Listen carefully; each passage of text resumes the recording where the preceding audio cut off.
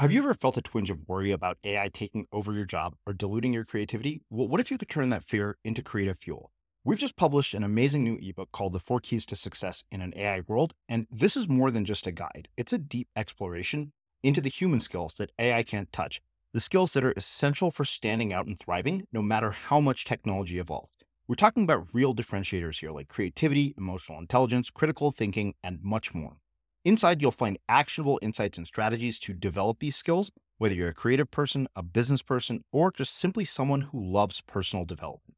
This isn't a story about tech taking over. It's a story of human creativity thriving alongside AI. Picture this, AI as your creative co-pilot, not just as a tool, but a collaborator that enhances your unique human skills. The 4 Keys ebook will show you exactly how to do that and view AI in a new way that empowers you instead of overshadows you. Transform your creative potential today. Head over to unmistakablecreative.com/4keys. Use the number 4, KEYS. That's unmistakablecreative.com/4keys and download your free copy.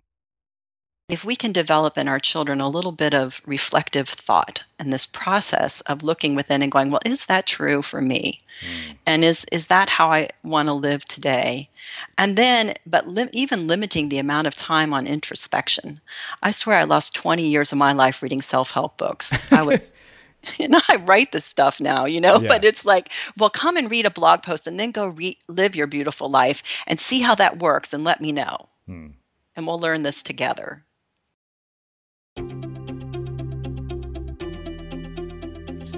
I'm Srini Rao, and this is the Unmistakable Creative Podcast, where you get a window into the stories and insights of the most innovative and creative minds who've started movements, built thriving businesses, written best-selling books, and created insanely interesting art. For more, check out our 500-episode archive at unmistakablecreative.com.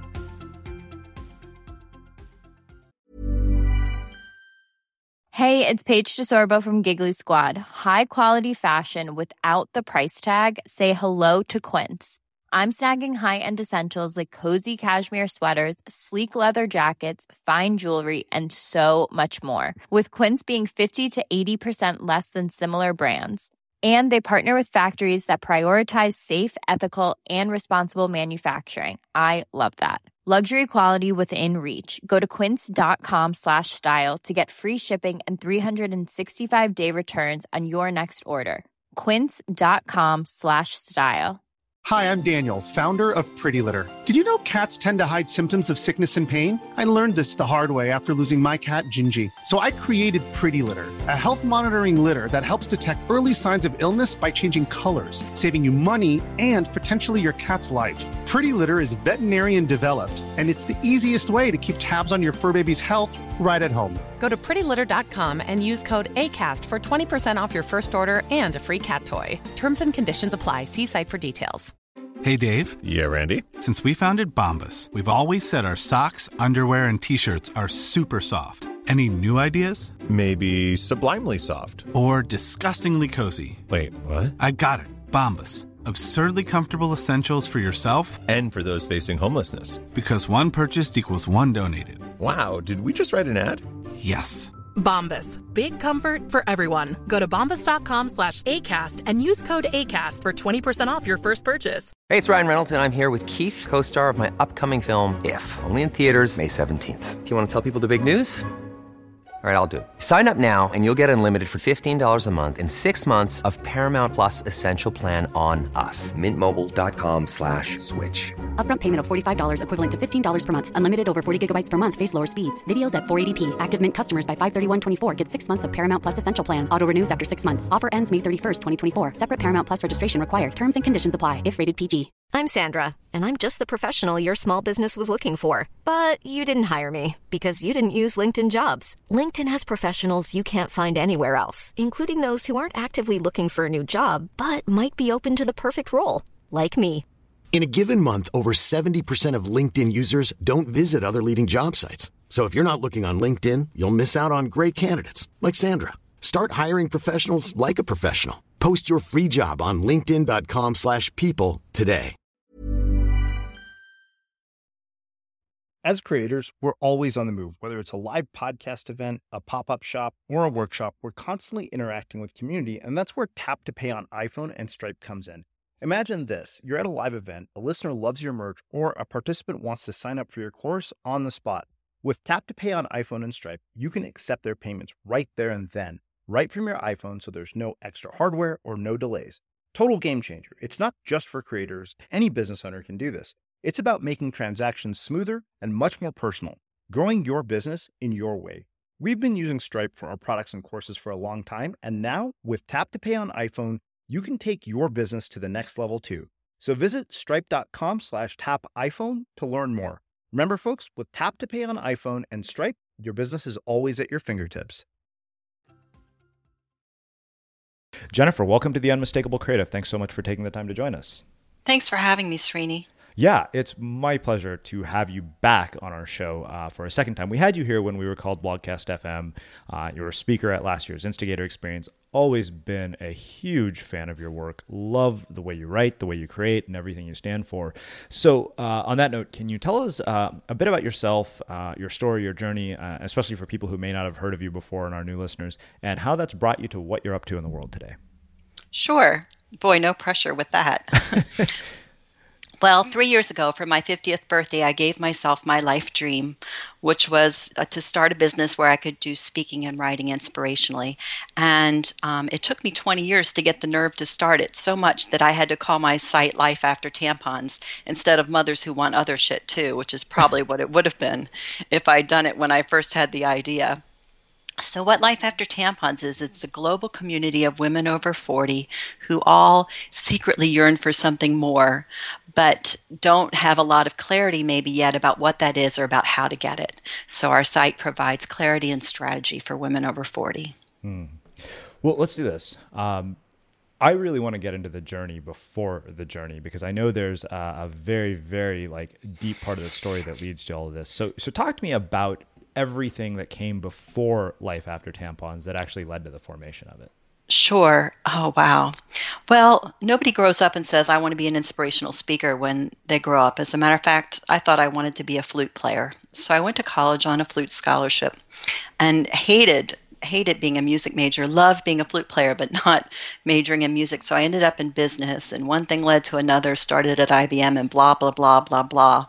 And I was among the generation of women. We were the first generation who was taught you could have it all, which is a myth, but that's what we were taught. And not only were you supposed to have it all, but you were supposed to make this huge splash and rise to the top of corporate whatever and do everything else to the nines. And what we found out almost a generation later is that you can have everything, but not all at the same time. Mm-hmm. I knew that I was unhappy with the traditional working life, but I didn't know what other options were available. And actually what happened was a tragedy. I had a daughter who died, and you know about this. Mm-hmm. My daughter Grace was my first, and she'd be 23 next month. And what came of that, though, was about a year or two later, I did a workshop for church called Healing from Loss. One thing led to another, and within 6 months, I had what was then a speaker circuit, but that was before the internet. And my topic was about living your life dream, but by the time that was growing, I had other babies at home, and I just felt too conflicted about flying all over and doing this. So I gave the business up and went back to get a master's, which is a lot of what a lot of women do. Instead of doing their dream, they go learn about it or write about other people doing it, but not doing it themselves. And then in my writing class there, I had a writing professor who won the Pulitzer Prize, was totally in love with my work, told me I was the best student he ever had. So I stopped writing for 10 years because that's another thing that we do. Like when we meet the enormity of what could possibly be possible for us, we get a little bit afraid, many of us. And so I did what a lot of my people do and shut down. And finally, as my 50th birthday was approaching, I thought, I just had this feeling that it's sort of now or never. It turned out to be a good time in our family for me to take a step away from traditional work and spend a few years building this business. And we just had our third anniversary on February 1st. So that's how I got there. Okay, awesome. So many things there. I want to go back into another part of this in the very beginning. I think one thing that's really interesting to me is that you said it took you 20 years to find the nerve. Yes. And that to me is something that I feel all of us have. I think anybody listening to this has some of that internally of trying to find the nerve. And I'm really interested in what keeps people from finding the nerve, how we overcome that, and how we actually find the nerve to do what you say is claim the life dream that we want. Does that make sense? Well, it does. I think one of the things is if you never go for it, you never have to be denied it. You still get to have the fantasy that it would be possible. But if you go for it and it doesn't work out the way you want it to, then you have the pain of feeling like you're failed. And a lot of that comes from misunderstanding what failure is and what trying is, and the mindset behind. I've learned a better mindset behind launching things like your big life dream or whatever. For example, really lower your standards.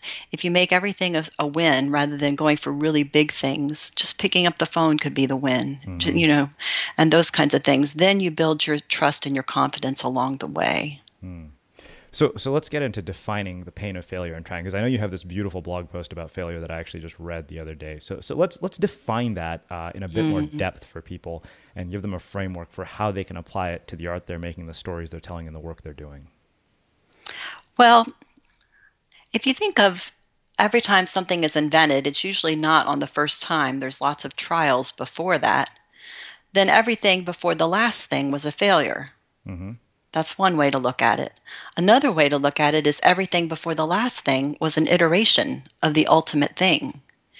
And between Operation A and Operation B, you learn something, you put that into play for Operation C, and on you go until you get to the place where you want to be. So you start to look as everything as being a baby step of iteration. In other words, we're experimenting with success to see where we get. And that takes the pressure off of each certain time that we have to do something has to be the right thing, or this is my last chance, or any of that kind of grandiose language that our culture teaches us to use, but is not strategic. I love that. I mean, I think it's about, in my mind, taking the pressure off of yourself and enabling yourself to take risks that give you enough feedback, but that you don't feel will just be devastating if they don't work out. Micro risks. Yeah. Right. Or what Peter Sims, a former guest here, calls little bets. Okay. Terrific. And then keep it in perspective too. So you have your micro experiments, you have your lower your standards, and then to keep the things in perspective, as you were saying earlier, that when it comes to loss or failure or anything where you feel like the force is disturbed in the universe, all you need to do is look around not too far, and you'll see other people who have their hardships as well, and maybe you wouldn't want to exchange yours for that. And it keeps it in perspective. Yeah. Well, actually, that actually makes a perfect setup to talking about the next question that I want to ask you, which is this whole concept of healing from loss, especially because you talk about keeping things in perspective. And this has been one of my particular challenges. I can see somebody who has gone through something as horrific as you have, like losing a child, and then something that in comparison is inconsequential can cause me like just, volumes of grief. And so one, I'd like to talk about that whole idea of healing from our losses, and also how you deal with this, keeping things in perspective. I mean, when I think about, trading, my issues with yours, yeah, that sucks. But when you're in the moment, you're consumed by it, you can't even see that perspective, I think, sometimes. And you shouldn't have to try. I think that one of the things that makes it hard to heal from any kind of loss is this idea that we have to compare, and then we feel bad for feeling bad. There's our feelings, and that's one thing. And there's our feelings about the feelings. And that's usually where we get into trouble. It's usually around our judgments. So, you could look at someone who's had the death of a child and negate your entire life experience of loss because you've never had that one, and think that that's the worst one that could happen to you. And what happens then is, instead of really owning sorrow as the gateway to freedom, you never get there. You just get stuck because you feel like you should be over it already. So we have to be careful with perspective. We use it to put our losses in perspective, but we don't use it to deny our own feelings. And I think it's just part of the human condition. So you said something there that I want to talk about in a bit more detail, actually in quite a bit more detail, is owning our sorrow as the gateway to freedom. I'd like you to expand on that and talk about that in more detail, and talk about how we can really leverage that to get to that other side of what we're trying to get to after our losses or after our failures. Well, let's say the worst thing in life happened to you that you thought it could be. I'm not going to ask you to say what it is. It's private. Everybody's is private. But let's say it's the worst thing that can happen to you, and life happens. And then that thing happens. What are you going to do? Right? You either get bitter or you get better. You have a choice there. So let's say you decide you're going to get better. Well, how do you do that? You have to look around for anyone else who's ever had that situation and study how they've survived it, and then copy. If you decide to get bitter, then your life is going to be a series of concentrically smaller and smaller and smaller circles, because that's what hate does. It binds you up. But if you see that loss is the gateway to freedom, then you see if the worst thing that happens to you, if you already have a plan for getting through it, then you don't need to fear it so much, right? Now, the death of a child is not the worst thing that can happen to you, I think. Having your baby be missing is the worst thing that can happen to you. I know where mine is. And I've long since made peace with that loss in my life. But the thing is about knowing that, and knowing that I've survived this other thing, or what other things I have in my life, I've just made a little miniature study of how to do this, how to survive. And you have to be careful, though, because you don't want to have this mindset of I'm in survival all the time, because that comes from a place of negativity, right, of loss, instead of I'm going to embrace all that's great every day and accept that there are wounds that come along the way at the same time. So loss is the gateway to freedom, because if you can make peace with your fear, then you get to live fearlessly. Wow. What can you do to me today? Really? Okay, so making peace with fear. That's Right. something I want to get deeper into as well. Sometimes I feel like we have to make peace with the fear before the fear actually arrives when it comes to the things that matter to us, or making peace with all possible outcomes for every scenario. Well, when I was in graduate school, some professor recommended to me I read a book. It was probably the most influential book I ever read, and it was about death and loss. And I'm going to look up the spelling of the name for you. But at any rate, it was called The Denial of Death by Ernest Becker. It was a Pulitzer Prize winning book. And he was saying that everything that in life that we fear is really just a denial of death. If you can make peace with you're going to die one day, and really make peace with that, then what other fear is there? Wow.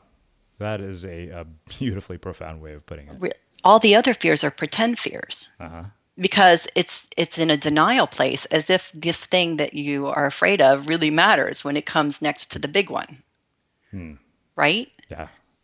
So our work is to live as mortal people, but create immortal, beautiful work at the same time. So that our work is our legacy. Our family is our legacy. The way we love is our legacy. And every time we can do that, if we can hold like this dual presence of, yes, I'm a mortal human being, and this is the next 24 hours that I have to create something. What failure is within that that could be possible? Let's say the worst thing happened. What's the worst thing? Your business gets shut down? Okay. Then you learn from it and you start a new one. I mean, most businesses get shut down.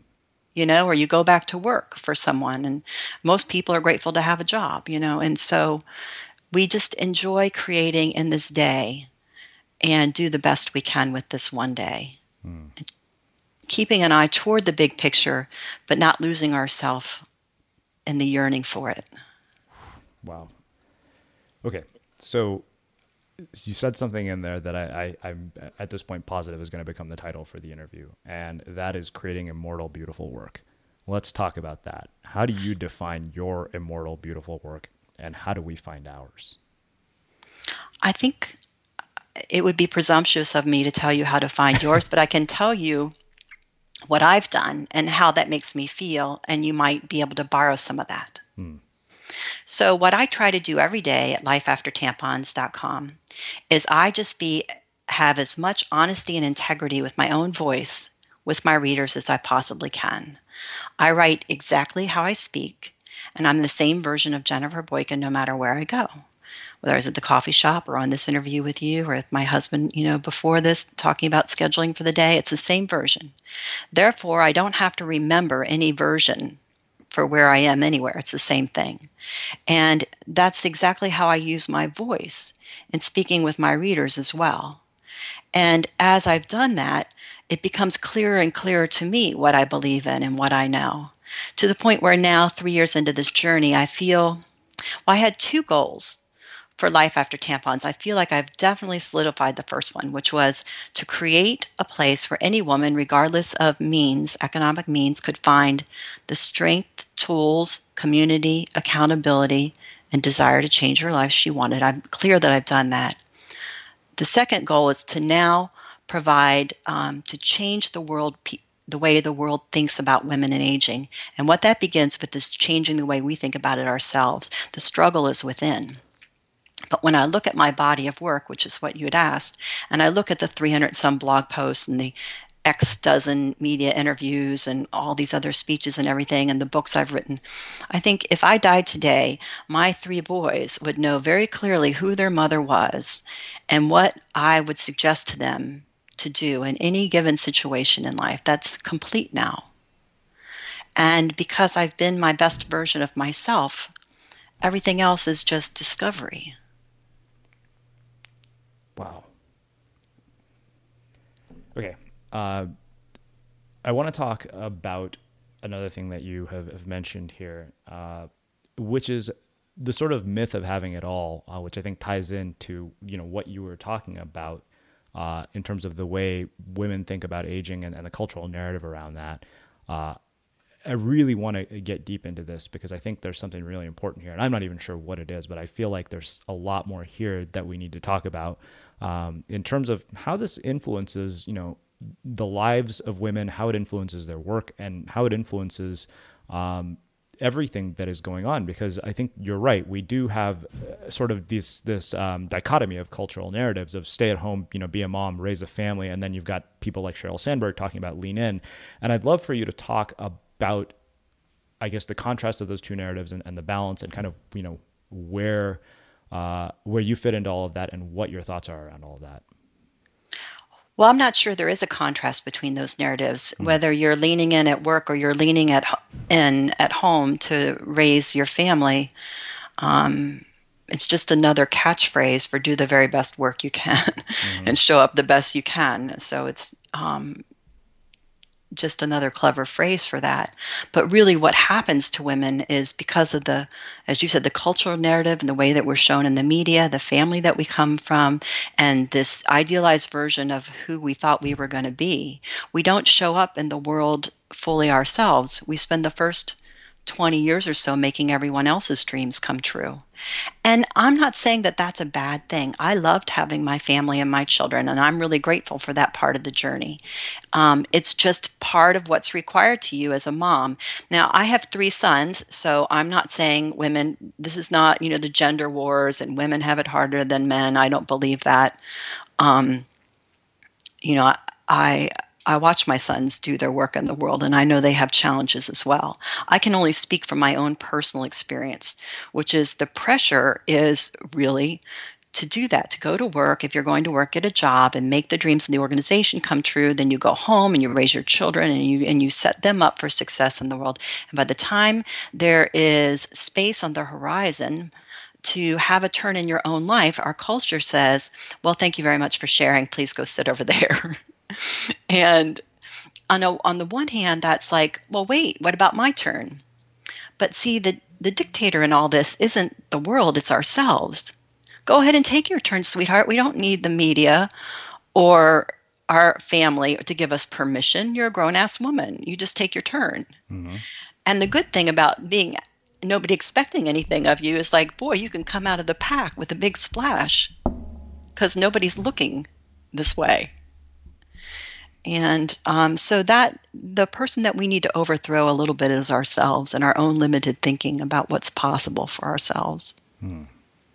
So You said something which I think makes a perfect transition from what you just said. You talked about this idea of creating the idealized version of who we thought we should be or we would be. And I think that is not just applicable to women, but people in general. Yes. And I can tell you, as I'm listening to you say that, there is a part of me that says, at this exact moment, I'm not the idealized version of who I thought I would be by the age I'm at. Congratulations. How do we disconnect from that so it doesn't get in the way of what we're put here to do? You just say to yourself, what a silly thing to say to myself. That's it. It's no big deal. You just go, oh, there I am saying my silly cute thing again, thinking that I'm supposed to be something any different than this version. Yeah. I don't know. I know you personally. I can't imagine why you'd want to be anything more different than you are. Well, that's interesting because I have a feeling that a lot of people feel that. There's this movie that I've referenced when I gave a talk once called Disney's The Kid. I don't know if you've ever seen it. It's a beautiful movie. And it's with Bruce Willis. He somehow ends up getting a visit from his 8-year-old self on his 48th birthday. And the 8-year-old self is completely disappointed by who he is at the age of 40. Yes. And what's interesting is, he meets a woman at a bar who says, that's the craziest story I've ever heard. But she's like, I have a feeling that the 8-year-old self is here to teach you something more than you are to teach him something. Terrific. What did he learn? Well, it's funny. There's one line that stands out always from that movie to me. So he's putting the kid to sleep, when he's finally starting to realize that, okay, we're getting along now. And the kid asks him a question. He said, so, what happens between now from when I'm me to when I become you? And he said, you graduate from high school, you become smart, you go to UCLA, he said, and then you go from being you, a loser, to a high-powered chick magnet who's wealthy. And he says, so I'm a high-powered chick magnet without a chick or a dog. And I remember that scene very distinctly because the kid looks at him and he says, that's how you see me. And what's interesting is that it's almost a wake-up call to this guy at the age of 40 to reconnect with what that kid inside of him wanted. Mm-hmm. Well, I thought you were going to say, well, between now at 8 and here you are at 40, you're going to become a little less of yourself every day. Oh, well, that's exactly what has happened. Yes. Yeah. Right. But we shouldn't be too hard on ourselves for that. There's great cultural pressure to do that. My men that I'm raising have great cultural pressure to succeed, to survive, to be strong, to be the provider. And, you can buy your baby a baby boy baby like I did all you want. It's still coming, the cultural influences.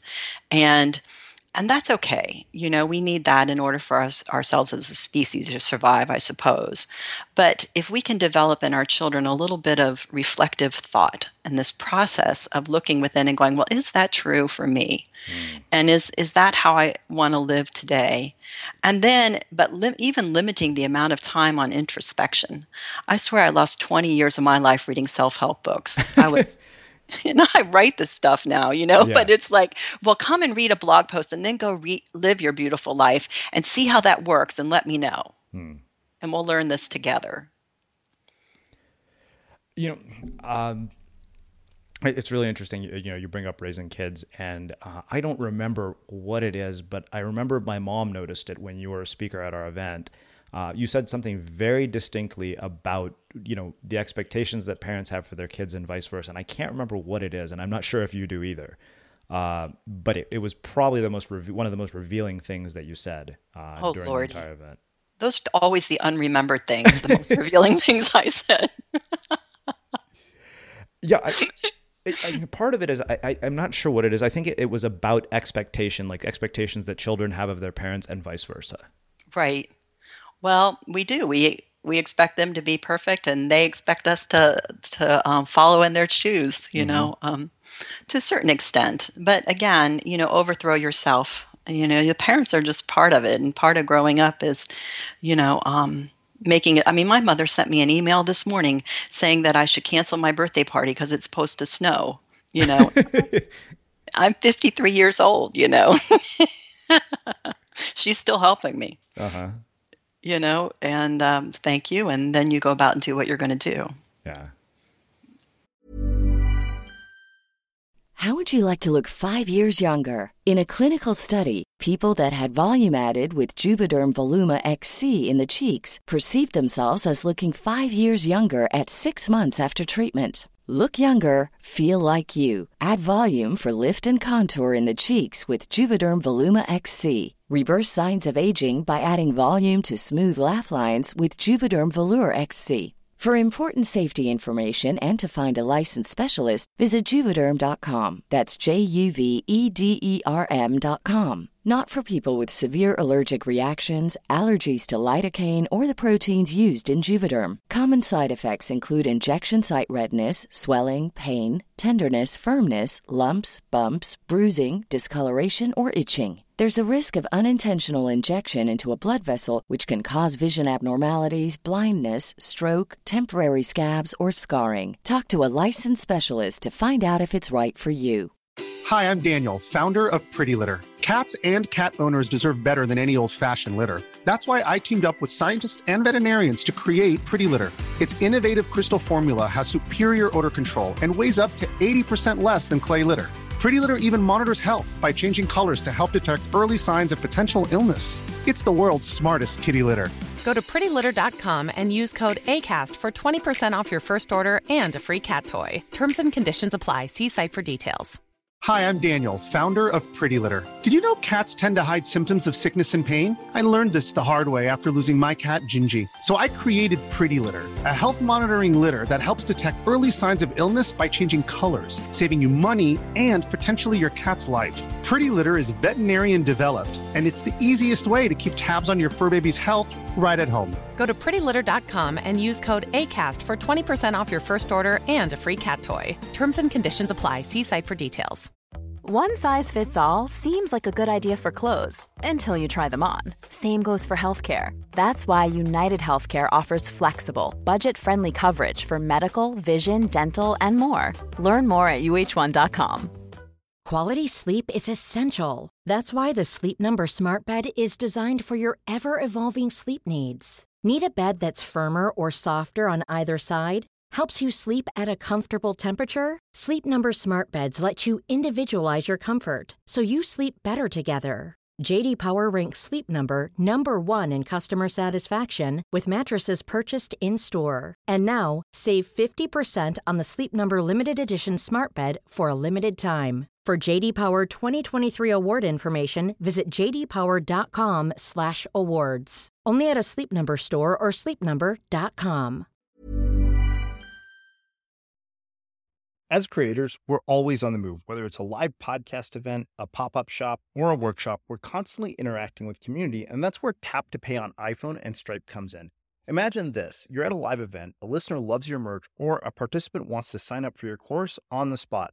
With Tap to Pay on iPhone and Stripe, you can accept their payments right there and then, right from your iPhone, so there's no extra hardware or no delays. Total game changer. It's not just for creators. Any business owner can do this. It's about making transactions smoother and much more personal, growing your business in your way. We've been using Stripe for our products and courses for a long time, and now with Tap to Pay on iPhone, you can take your business to the next level too. So visit stripe.com/tapiphone to learn more.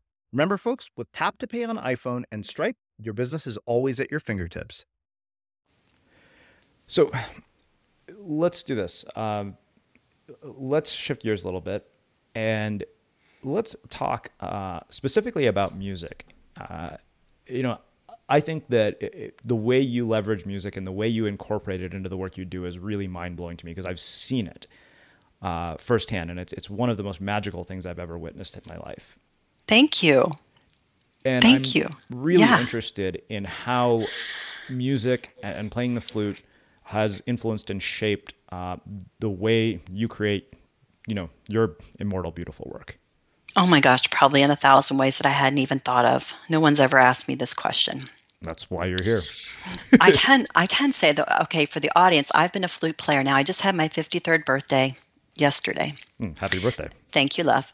And I started playing the flute when I was 11, so now I've played for 42 years on and off. Now, that doesn't mean I've had it out there playing every day, but that was my first career. And I think the one thing about training to be a classical musician when you're on stage and you're doing recitals and all that is that with live performance, you have to get very comfortable with the idea that something's going to happen that wasn't planned. And so that when I get up in front of an audience now, I kind of embrace that. I'm thrilled to find out what's going to happen. And I have really very little fear about any possible mess up because I've developed the ability to think on my feet. And that is definitely because of music. Another thing is the artistry and the writing. I noticed that I think of rhythm and I think of orchestration when I'm writing. Like, I'm a sober person, and a saying that I have is, we stay sober under any and all conditions. And people quote me and they go, oh, we stay sober under any and all circumstances. And I'm like, it's not circumstances. It's not dun dun dun dun. It's da da da da. It's conditions, And so I just notice when I'm writing that I hear syllables and I hear the way the timbre of the notes are in a very musical way. And I think that helps with the craft. I don't know how to describe it any way other than that. I think that's a perfect way to describe it. It's amazing. My husband also points out to me that when I'm out in the world, if I hear a sound like a motor or an elevator ding, I'll sing the note out loud. And I didn't notice that I did this. And my kids are all like, yes, Mom, you've been embarrassing us for years because you sing loud in public. You just hear a sound, you have to match the note.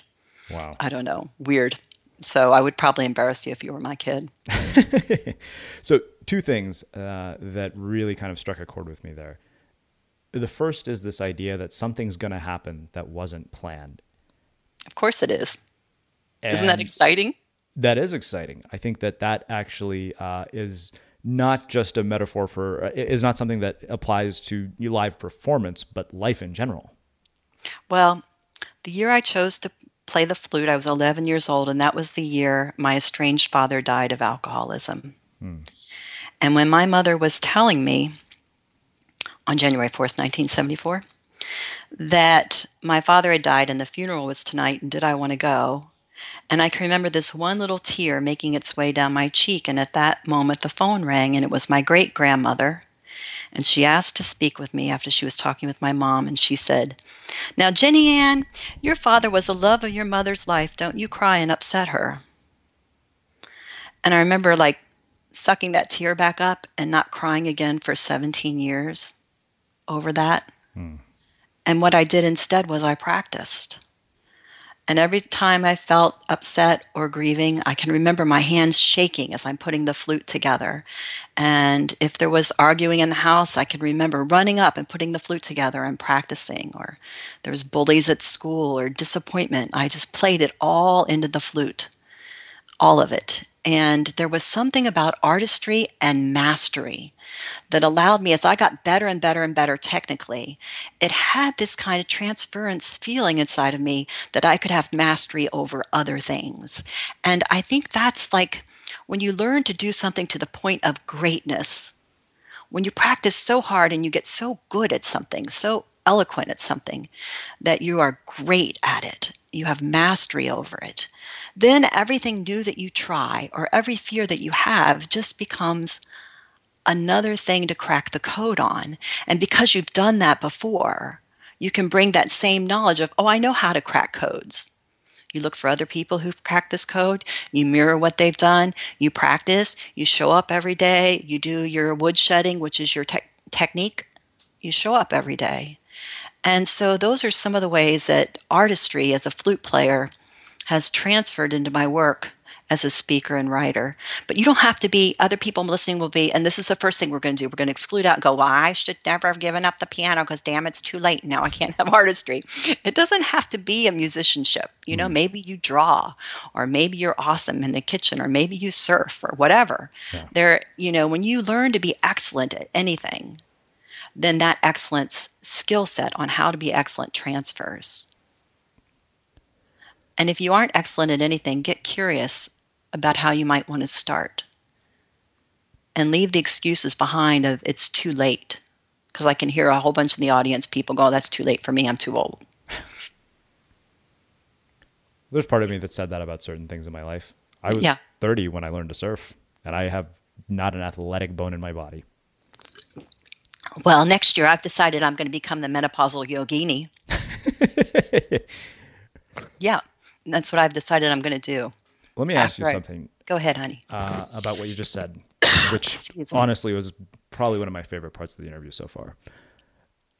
What was it that caused you to cry again after 17 years? Oh, my 364th day of sobriety. The night before my first full year of it. And it was like, what a waste. Nobody has to die from this disease. Let's talk about that in a bit more depth. I know that you are an alcoholic because I remember very distinctly being at a party with you and saying, "Hey, Jennifer, can I get you a drink?" Which was the stupidest thing I probably said. And then you told me, and I was like, "Oh, never mind." You can get me 1,000 of them. Yeah. But let's talk about going through these dark periods in our lives, and what yours was like. What are the lessons that you brought from it, and how every day forward has been different because of it? Well, I'm probably not the best example of this because if there is a stereotypical picture of what an alcoholic would look like, Jennifer Boykin wouldn't be next to it in Wikipedia. I mean, I graduated from college at the top of my class. I carried up to 23 credit hours a semester. I was on the board of student government, first chair in the orchestra, 5 honor societies, blah, blah, blah, blah, blah. And I drank too much. I only drank for 8 years. But, one of the gifts that my father gave me from his story is that when I got to that place, I saw that, that was an outcome that was possible for me. And I just wanted something different. And for our listening audience, whatever it is that your difficulty is, your life challenge is, you either get to address it or you decide not to. And my experience is that if you decide not to, life is going to raise the volume to get your attention on that thing until you address it anyway. And so I had a pretty early exit from the stage of drinking. Like I said, I only drank for 8 years, and now I've been sober for 26. But it's all a day at a time anyway. It's all a miracle a day at a time. And I think that's about the only thing I need to share about alcoholism today.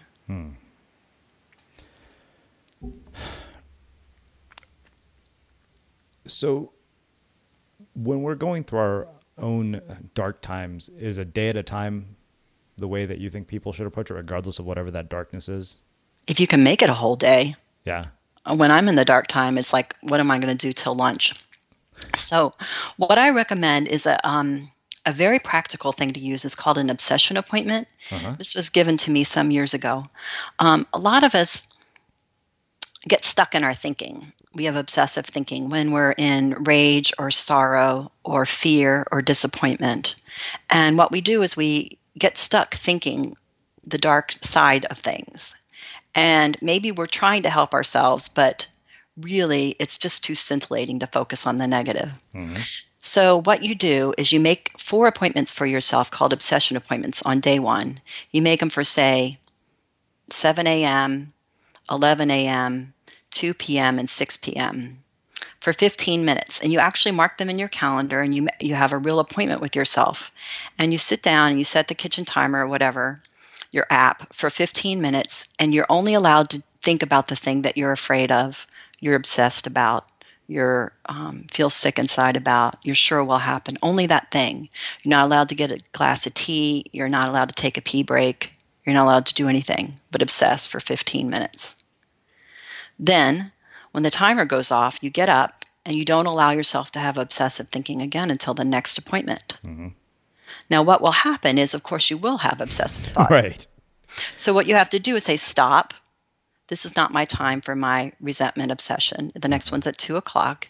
And you just keep doing that until you redirect your thoughts. And you learn to channel your thoughts into appointments.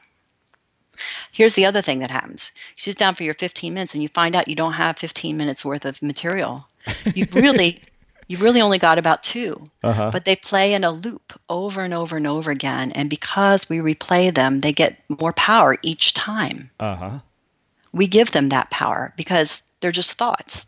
Yeah. They're just things in our mind. They have no power other than what we assign. So we train ourselves to think differently. I love that. That was just mind-blowing. It completely works. You can't even make it to day 2. You get so sick of yourself. Well, I can tell you, I have suffered from obsessive thinking a lot. And in some ways, funny enough, that same obsessive thinking has allowed a level of drive, ambition, and creativity in certain things that I produce in the world that wouldn't be the way they are without it. Yet there's also that detrimental side that you're talking about, whereas I replay these negative things on an infinite loop, and all it does is make me feel horrible. Right. Well, then you have to ask yourself, if you're not willing to do the appointments, do you enjoy feeling horrible more? Yeah, exactly. Sometimes we do. Yeah. Sometimes we're like, I'm just going to, because that party that was not supposed to happen because it got snowed. Well, my kid called and he's sick and it got canceled anyway. Mm-hmm. So I was just upstairs, like having a little pity party, crying and feeling sorry for myself because it was my 3rd birthday in a row that's got canceled because my birthday's in February and it always snows and somebody's always sick and blah, blah, blah. And, and the thing is, it's true. That is what happened. Yeah. So I gave myself that little bit of time to have that obsession, and now I feel kind of lifted from it. Mm-hmm. But you said something really important. It's like the genius comes from that part, the part that won't allow you to let go of something. So why is it that we would want to cut off a hunk of ourselves and say this obsessive thinking quality has to go? Mm-hmm. No, instead we just need to reframe it and get some tools so that it doesn't overtake us and get in the way of our ability to produce. So I want to go back to something that you said when we were talking about the influence that music has had on your life around sort of artistry. And I love how you brought in all the different sort of ways that we could incorporate it. I find that definitely for me, my voice as a writer, as a creator is absolutely shaped by surfing. And I'm wondering how we find sort of the dots that connect in our own lives and our own art from those various art forms and various influences to bring whatever our artistry is. In your case, it happens to be music, so it applies to the sound of words. And I remember when we had Dani Shapiro here, she said the very same thing about her writing because she sat in synagogue listening to sounds. It gave her writing almost a musical tone or a lyric gift. And I'm really interested in how we start to find that in our own work. Boy, me too. Yeah. I don't know the how. I can tell you that for me, the more that I strip away the parts of me that aren't Jennifer, the more the clarion bell of what remains is there. So I think we're always looking for a path directly to something rather than an indirect trust of just allowing. So maybe begin with stopping the noise that isn't authentic, and then see what's left, and then build on that, and then stop for a minute and see what's inauthentic about that and let that go, and then build on that, and trust that it's a process rather than this, I'm going to wake up one day and suddenly any artistry, that I've had in life, like I was master at Play-Doh or something, is going to come through in my work. So I want to spend the last part of our conversation talking about one other thing that you said, which is a Pulitzer Prize winning writer tells you that you're the best student he's ever had and you don't write for 10 years. And you said something right after that really struck a chord with me, that we're afraid of the enormity of what we're capable of, or something along those lines. I don't know if I quoted you exactly. Let's talk about that. Ooh, yeah. Well, I can just say for me that I've always had this feeling that I was supposed to create something really meaningful and big in the world. And the grandiose voice in me is even shouting, or is she too afraid to say even life-changing? So, okay, maybe life-changing is a little grand, but that's always been like the drive in me. And it was a top secret drive because for women, you see, we aren't allowed to have that. We're supposed to say that our children are enough and our families are enough and our work is enough. But there is a secret society of us out there that we're standing around the poopy diaper conversation thinking, really? This is what my master's degree bought me, you know? And now we're finding each other online because of this great invention called the internet. And so I think that every person has their own great work in them, but your great work might be to make the best pasta, whatever. You know, it doesn't mean that everybody is Gandhi. And I'm okay with that. My children are I have 3 irreverent, raucous boys. And I feel confident that whatever great work I have or haven't done with Life After Tampons, that I've done a great job there. And there's immortality there. But they've been necessary but not sufficient to my happiness. Uh-huh. And they know that. I would never put that much pressure on them that they had to be the source of that. They just aren't. Mm-hmm. I'm going to be okay no matter what they decide to do.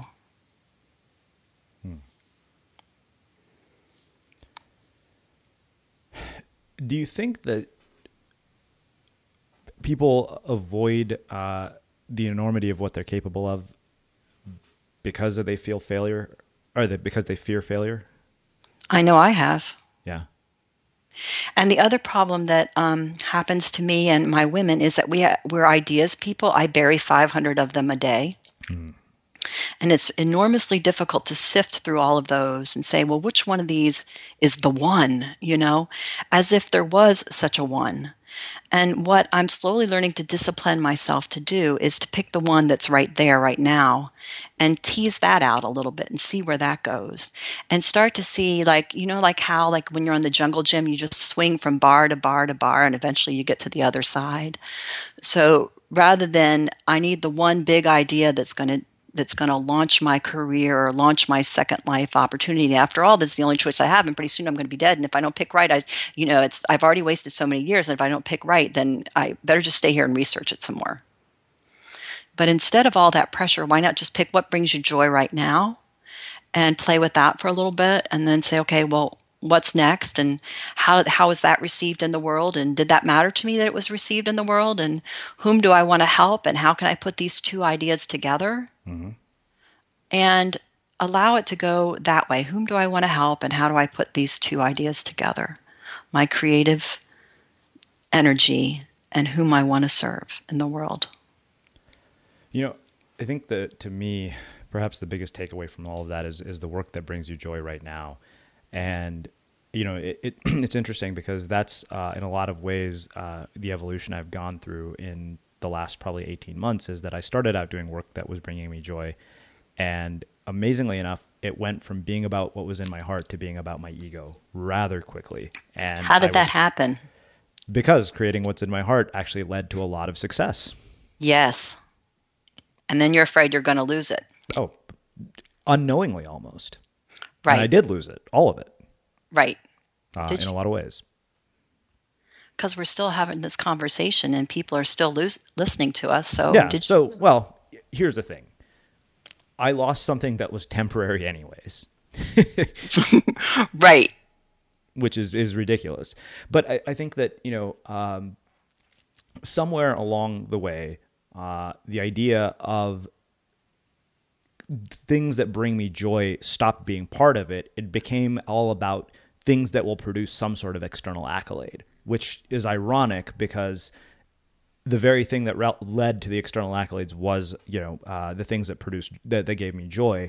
And I think that's a balance that it's very difficult to maintain. I know Maria Popova has a great quote about this because you experience that more and more as you become, you know, more successful. And I think that separating yourself from that and just realizing that, hey, getting to do the work that brings me joy is what this is all about, and always staying true to that is what makes it. That's what keeps you from losing your way. But what if you're a person like me and attribution and accolades bring you joy? They do to me as well. Right. And so then like you get them and it's like, is it wrong to want more of that? I don't know that it's wrong. You know what? I think maybe where I'm thinking is it's not wrong to want more of that. I think it's clinging to it is what gets us into trouble. Yes. Yes. And saying that's the only possible outcome. Yeah. But the other thing too is that as there's greater risk involved, right? Because I mean, now we're having this conversation. It's just not you and I having this conversation. Sure. It's recorded for other people. Mm-hmm. And it's recorded for all time. Okay, so it can get really freaky when you think about it. The more that you produce in the world, the bigger it gets. And so it feels like all eyes are upon you. Yeah. Whether that's true or not. And that's great when all eyes are there with everybody standing on their feet, but if then all of a sudden they turn around and look in a different direction, that's a loss. Mm-hmm. And the thing is they're going to. Yeah. And because there's always, the flight of fancy is the flight of fancy. That's like, there's always the next great thing out there. So I think that in combination with this love of attribution has to be the love of serving and making a difference at the same time. And then even like the smallest little mention of that can be like, thank you for noticing. Mm-hmm. I don't know. This is a tough one because I'm trying to, I want life after tampons to grow. I can't stand the thought of there, and I know there are thousands of women out there right now over 40 who are thinking, God, it's like, when is it going to be my turn? And suffering in silence. And, I was kind of joking with Jonathan Fields recently, but not really, that, the world only gives you two things when you're over 45. You get sensible shoes and vaginal lubricant. That's what you get. Right? You've done all this work, you've got all this capability, and that's what the world expects for you. And I want Life After Tampons to be the place where any woman can have her third thing, whatever that is. I don't care if it's just, well, there isn't any just. I don't care what it is, but I want if you want a third thing, I want it to be there for you. And I want the power of the group to hold space for you until you have the strength to do it yourself. And then you become one of the solution members and you give that space for the next woman who comes along. And I think it's okay to want accolades for that. I think we need it in order to build the buzz around, there is this place here. Mm-hmm. So I'll make one last comment. You mentioned that this is no longer a private conversation between you and I. And the funny thing is that I think what's interesting about that phase when the audience isn't there, when nobody's watching, we act very different. We act courageously and we do the things that gets them there and gathers the crowd in the first place. And as you do that, it becomes scarier to do the thing that caused all of this in the first place because now there's something at stake. Right. And this is a conversation we could have for hours, I feel like. Except that we've already solved that problem. Yeah. When we talked about Ernest Becker and the denial of death, is that if we make peace with our greatest fear, then the fear of losing the audience isn't there. It's not even in the top 10. Well, that I think makes a very profound way to wrap up our conversation. So I want to ask you one final question, which at this rate, I am expecting an incredibly poetic answer considering all the gems you've dropped. So no pressure. What do you think it is that makes somebody or something unmistakable? Everybody's unmistakable. They just haven't discovered it themselves yet. You just are because you're a person. You have your own specific experience, your own gifts, your desires, your heart's desire. It's your secret yearning. And maybe you don't need to have so much pressure to try to be unmistakable. Maybe just know that it's your birthright because you're a person, that you are. And just go out and be a better version, a truer, cleaner version of what that means. If you can. Well, Jennifer, it has been my absolute pleasure to bring you back to our show for a second time here at The Unmistakable Creative. This has easily been one of my favorite conversations I've had this year.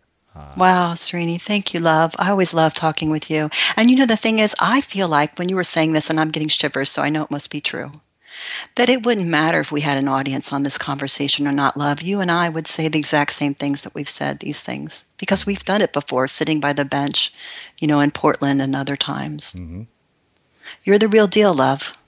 Well, we don't need to worry about what anyone else thinks. Well, I think that makes a beautiful way to wrap up our conversation. I can't thank you enough. Thank you for having me. Yeah, and for It's those terrific. of you listening, we will wrap the show with that. I'll link up everything that Jennifer mentioned in the show notes, and we'll close with that. If you like what you heard, the greatest compliment you could give us is to share the show with a friend and let people know what you think by leaving a review on iTunes. Thanks for listening to The Unmistakable Creative.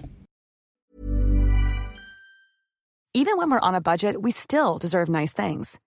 Quince is a place to scoop up stunning high-end goods for 50 to 80% less than similar brands. They have buttery soft cashmere sweaters starting at $50, luxurious Italian leather bags, and so much more. Plus, Quince only works with factories that use safe, ethical, and responsible manufacturing. Get the high-end goods you'll love without the high price tag with Quince.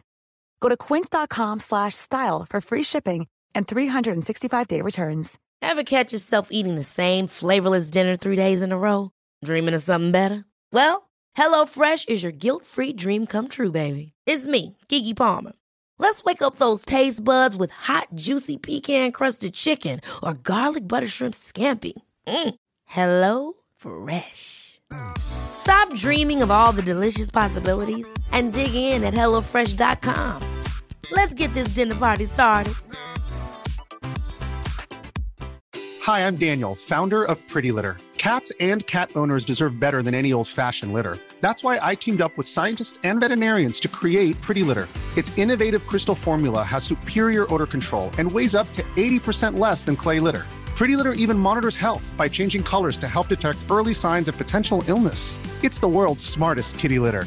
Go to prettylitter.com and use code ACAST for 20% off your first order and a free cat toy. Terms and conditions apply. See site for details.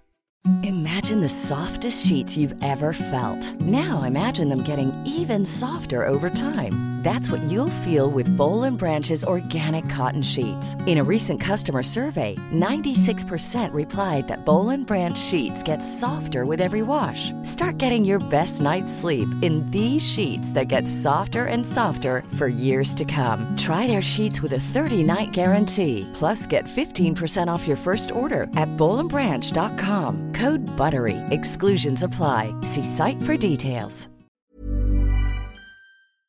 Have you ever felt a twinge of worry about AI taking over your job or diluting your creativity? Well, what if you could turn that fear into creative fuel? We've just published an amazing new ebook called The 4 Keys to Success in an AI World, and this is more than just a guide. It's a deep exploration into the human skills that AI can't touch, the skills that are essential for standing out and thriving, no matter how much technology evolved. We're talking about real differentiators here, like creativity, emotional intelligence, critical thinking, and much more. Inside, you'll find actionable insights and strategies to develop these skills, whether you're a creative person, a business person, or just simply someone who loves personal development. This isn't a story about tech taking over. It's a story of human creativity thriving alongside AI. Picture this, AI as your creative co-pilot, not just as a tool, but a collaborator that enhances your unique human skills. The 4 Keys ebook will show you exactly how to do that and view AI in a new way that empowers you instead of overshadows you. Transform your creative potential today. Head over to unmistakablecreative.com/4keys. Use the number 4, KEYS. That's unmistakablecreative.com/4keys and download your free copy.